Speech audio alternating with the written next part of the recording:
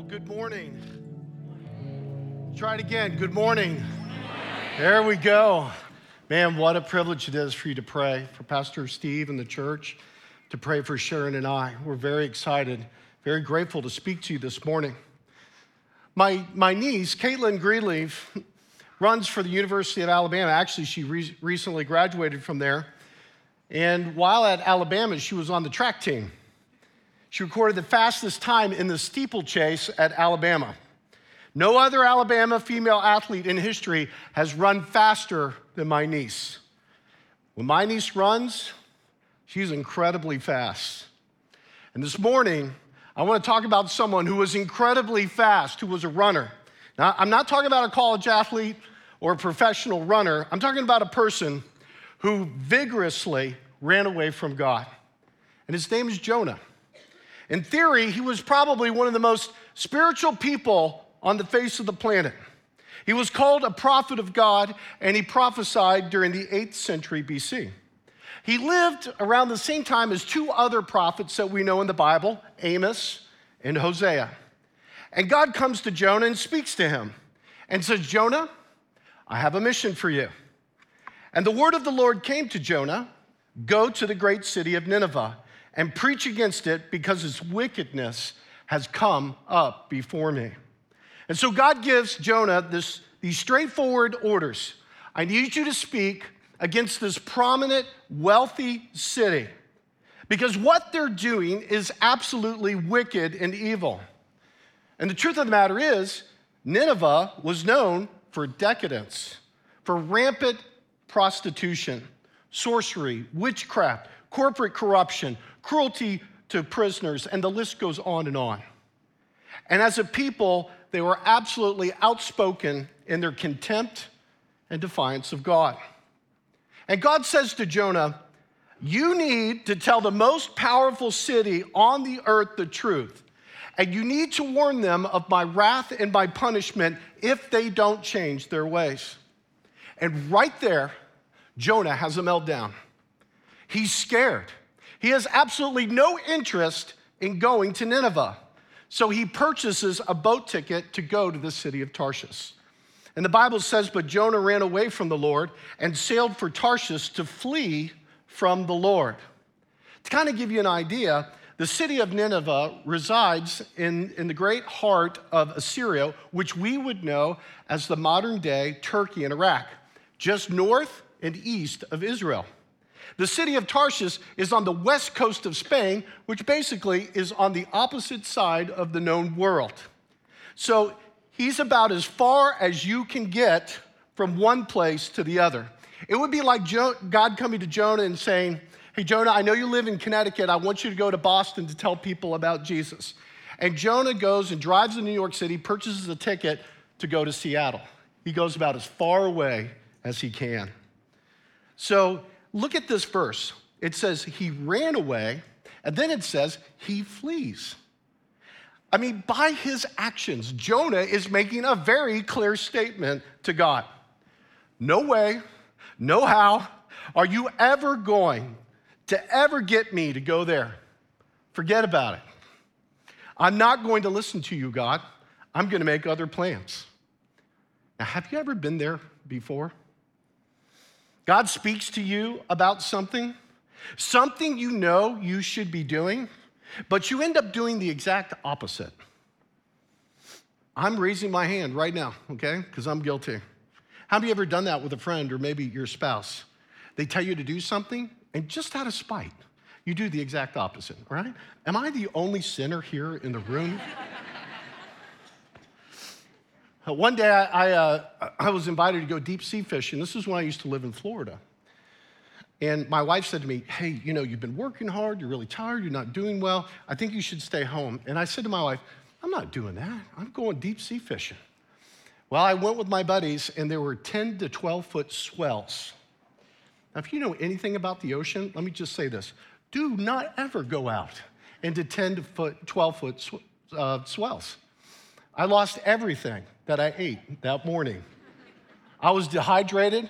I was sick as I've ever been. I was laying on the floor of the boat in the middle of the ocean, and somehow my cell phone goes off And it took everything to pick it off the ground and say, hello, it's my wife. How's it going? Not so good. Not so good. And this is what Jonah does. He runs in the opposite direction. He does his own thing. He thinks maybe God won't make him obey. But I'm going to tell you something. God loves Jonah way too much to let him get away with disobedience.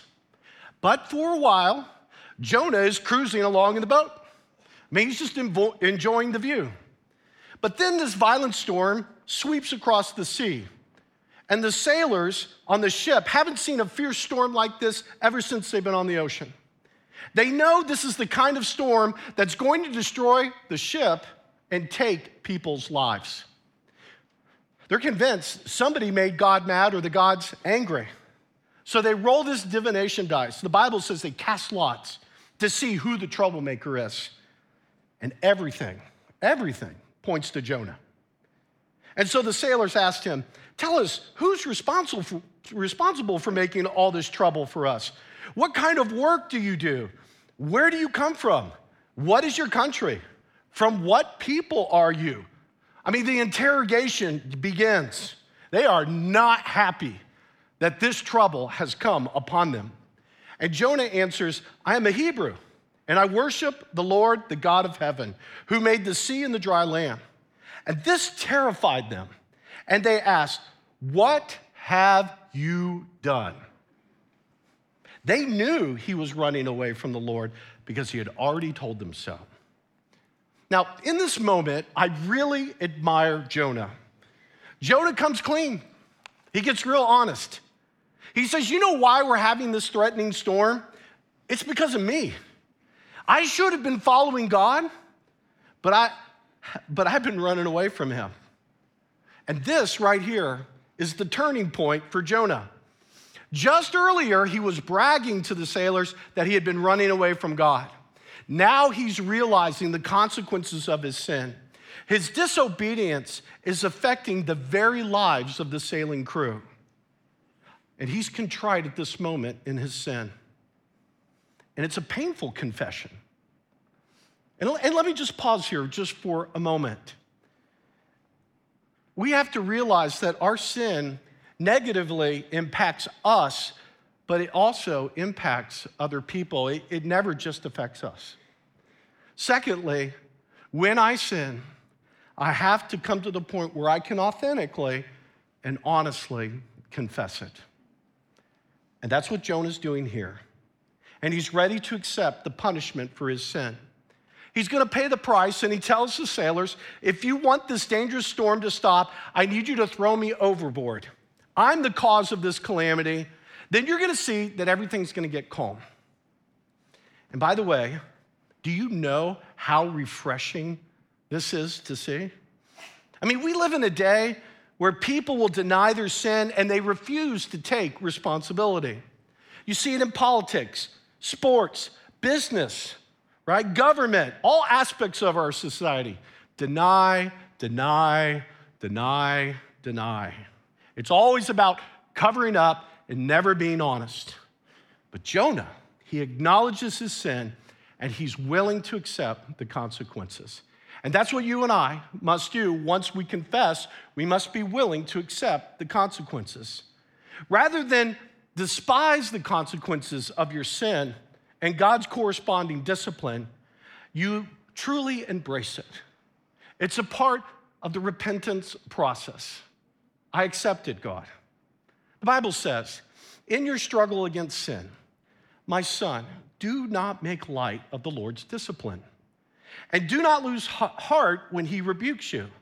Because the Lord's discipline, he disciplines the one he loves, and he chastens everyone he accepts as a son. When God's discipline comes and our consequences occur, I want you to know this. Know that God's love is in the middle of all of it. Might be hard to believe, but it is. And God knows you need to feel the pain in order to change and to get back into that love relationship with God. the sailors took Jonah and they threw him overboard. And the Lord provided a great fish to swallow Jonah, and Jonah was inside the fish 3 days and 3 nights. As soon as Jonah is shot-putted into the sea, this great fish comes and swallows him, and the storm stops. But for 3 days and for 3 nights, God gives Jonah some time to think about his life. Has God ever put you on your back where you've had to do some soul searching? Because that's what God is doing with Jonah. And it wasn't pleasant. It wasn't like he was hanging at the Ritz-Carlton drinking Perrier and getting a tan. That's not what he was doing. No, he's cramped in the belly of a fish, looking at dead fish, smelling that awful odor for 3 days and 3 nights. And oftentimes, it is in our real distress, on our backs, sick and disgusted, that is when you can find your way back to God. And that's what happens to Jonah. The Bible says, from inside the fish, Jonah prayed to the Lord his God. I'd say that was a pretty good plan by Jonah. I mean, what else is he going to do? 3 days, right? In the belly of a fish. But he really prays. The whole second chapter of Jonah is his prayer. And it's a reminder to you and to me, when you are in the depths, call out to God. At the end of his praying, Jonah has his complete change of heart. He has a new perspective, and he has a new commitment. And he says, but I, with a song of thanksgiving, I will sacrifice to you. What I have vowed, I will make good. Salvation comes from the Lord. And Jonah's saying, God, you have my attention, and I will make good on what it is you want me to do. And Jonah repents. He acknowledges his sin. He confesses his sin. He accepts God's discipline, and now he tells God, hey, God, I'm coming back, and I will obey. He's come to his senses, and now he's ready to return. It reminds me of the story that Jesus told about the prodigal son in Luke chapter 15. The firstborn son gets his inheritance from his father in advance, and then he takes the wealth and he blows it on wine, women, and song. Then he's broke. He has no friends, and he comes to the end of himself.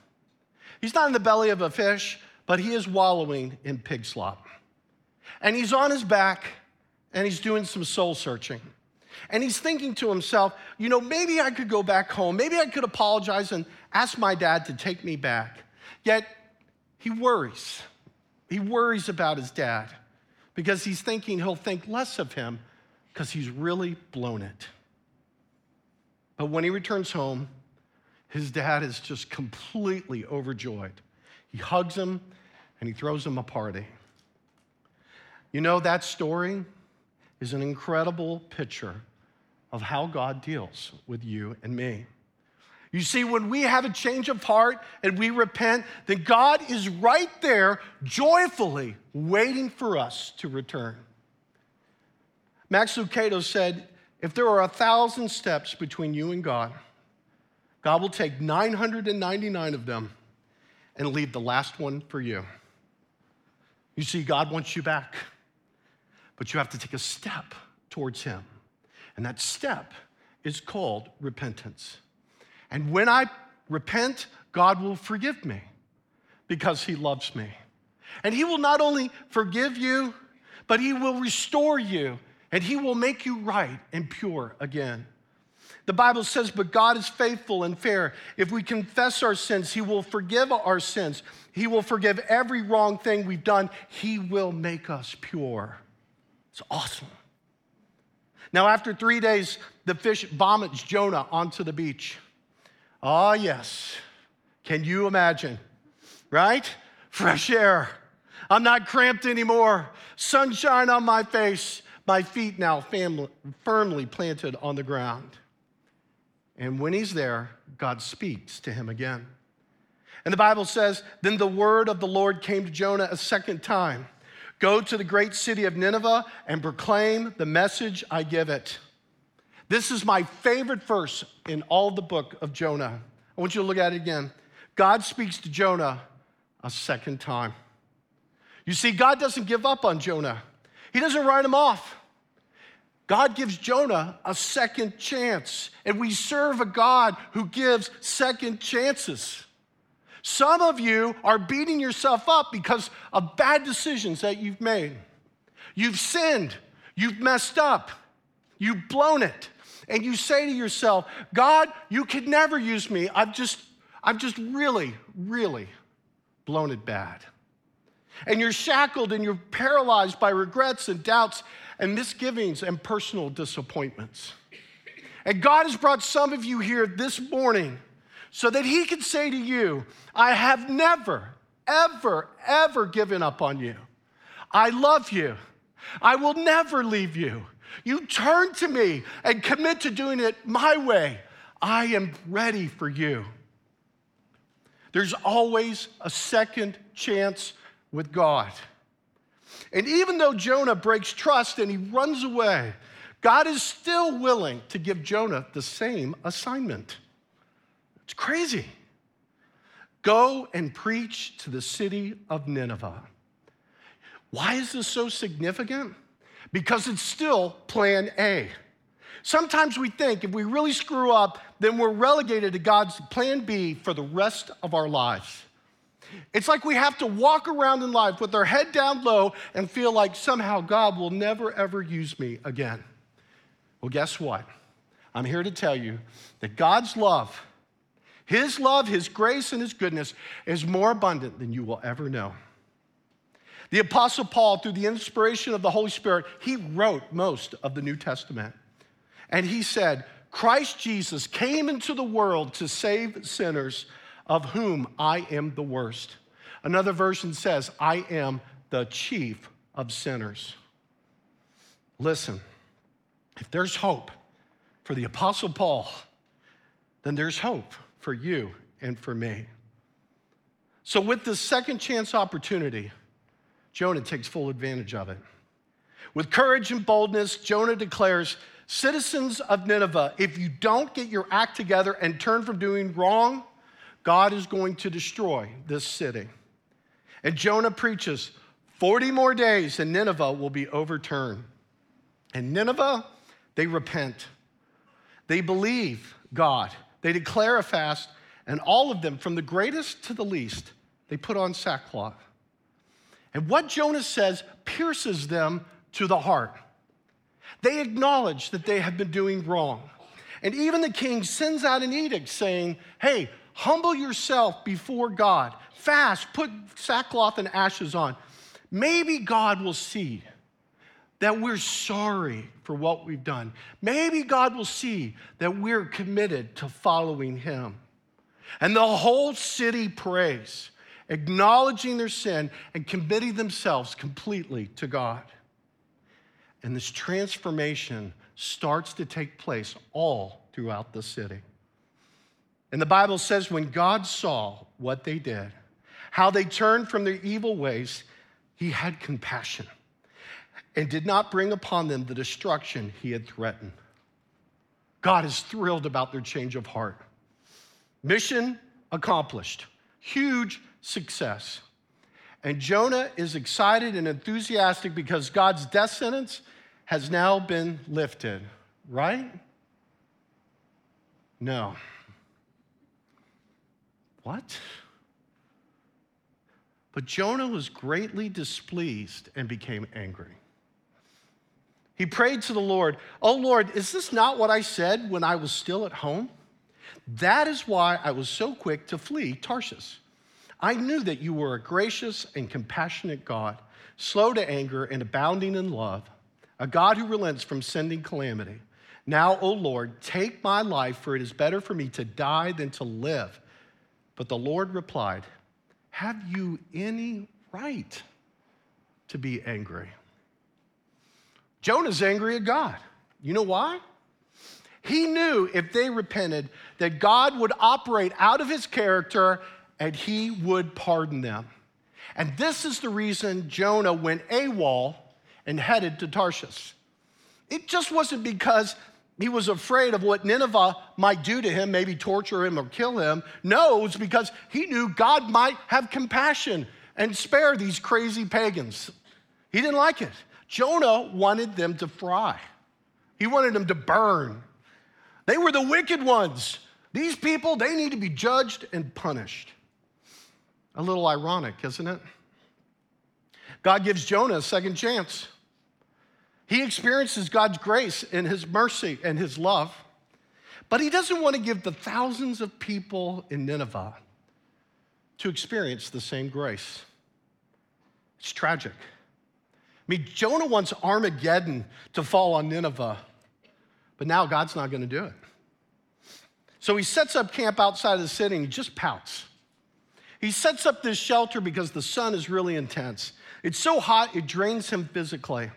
So God makes a vine grow up over the shelter, like a canopy, and it gives Jonah some relief.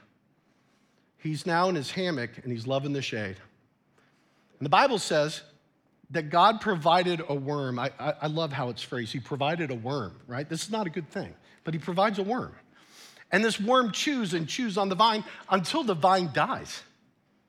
Now Jonah is getting scorched again. And he's furious that the vine is no longer there. But God said to Jonah, do you have any right to be angry about the vine? Jonah says, well, yeah, I do. I'm angry enough to die. But the Lord said, you've been concerned, so concerned about this vine. You didn't tend it and you didn't make it grow. It sprang up overnight and it died overnight.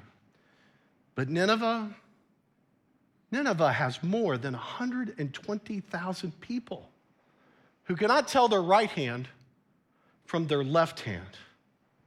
Should I not be concerned? You see, Jonah, he cared more about a plant than he did about 120,000 people who desperately needed God. And God asked Jonah a very penetrating question. Should I not be concerned? The whole time, God was trying to get Jonah to understand one thing: his love. His love for him and his love for everyone else in the world. And God wanted Jonah to see what he saw: spiritually desperate people who needed him.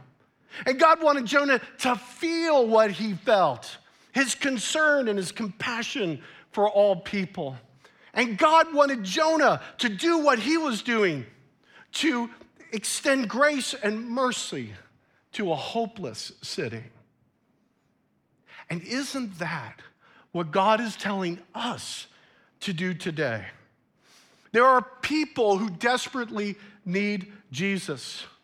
A couple of months ago, I couldn't sleep. I woke up at 2 o'clock in the morning, and then I tried to go back to sleep. I looked at my phone. It was 3 o'clock in the morning, and I was like, oh man, I don't know if I'm gonna sleep.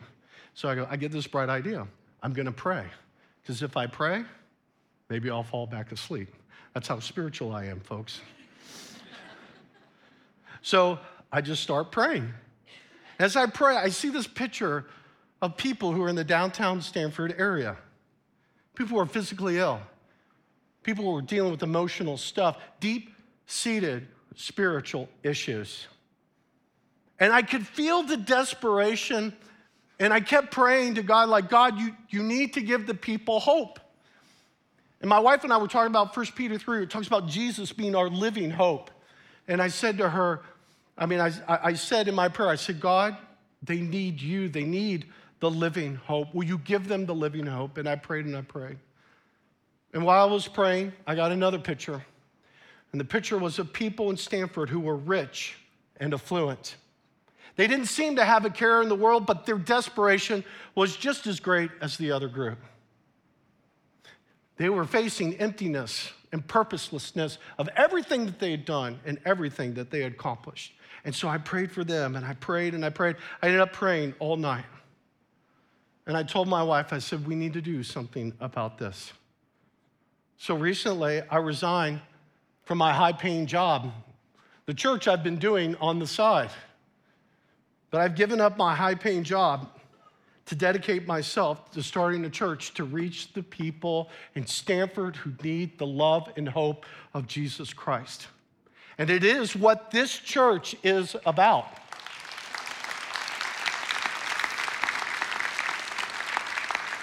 Together, we are about reaching people with the hope and the love of Jesus Christ. The city needs God's grace, its mercy, and its hope. I do not think it's a coincidence that Nineveh had 120,000 people. There are just over 120,000 people in the city of Stanford. The only way that they will receive God's love is if we first have compassion and concern. Without Jesus, they are lost and without hope. Recently, I spoke about this story of Jonah, and a woman came up to me and said, "You know, your talk on Jonah really touched me." I said, "What part?" She said, "The part where the guy Jonah was in the belly of the fish." That's where I'm at right now. I've been running from God. I recently lost my parents, and I've had so much pain inside. I find myself drinking every night until I pass out. I've been dating this guy that I just recently found out is married, and now I can't be with him. I have this hole in my heart, this void I cannot fill, and nothing seems to satisfy. And I said to her, I said, you know, money, sex, alcohol, there's nothing out there in the world will ever fill the emptiness inside. Only Jesus can do that. And she said to me, "How do I have Jesus?" I said, "God loves you more than you will ever know. He sent his son, Jesus Christ, to die on the cross to pay for your sins. And he offers you forgiveness if you will simply put your faith in him." She said, "I want Jesus now." I said, "Okay, I want you to pray with me." She says, "How do I do that?" I said, "Just like you and I are talking, I want you to talk to God." She said, "Okay." And with absolute sincerity, she said, "Jesus, I'm really sorry. I need your forgiveness." And then she just started weeping. And at that moment, she took her first step toward God. And God's message to you and to me is, I'm ready for you to come back. You may not know Jesus, but you could open your heart to him today. You could put your complete faith in him, and he will forgive you. Today is the day to return to him. And as we close in prayer, I want to give you the opportunity to pray to him. If you need Jesus in your life, I'm going to give you that opportunity. If you know Christ, but you've been running the opposite direction, maybe there's something God's asked you to do. Maybe there's something you're doing you need to stop. Maybe today is the day where you would say, "God, I'm in. I'm not running anymore. I'm turning to you." Acknowledge your sin. Just confess it. Accept whatever consequences there are, and then go run into his arms of love, grace, and mercy.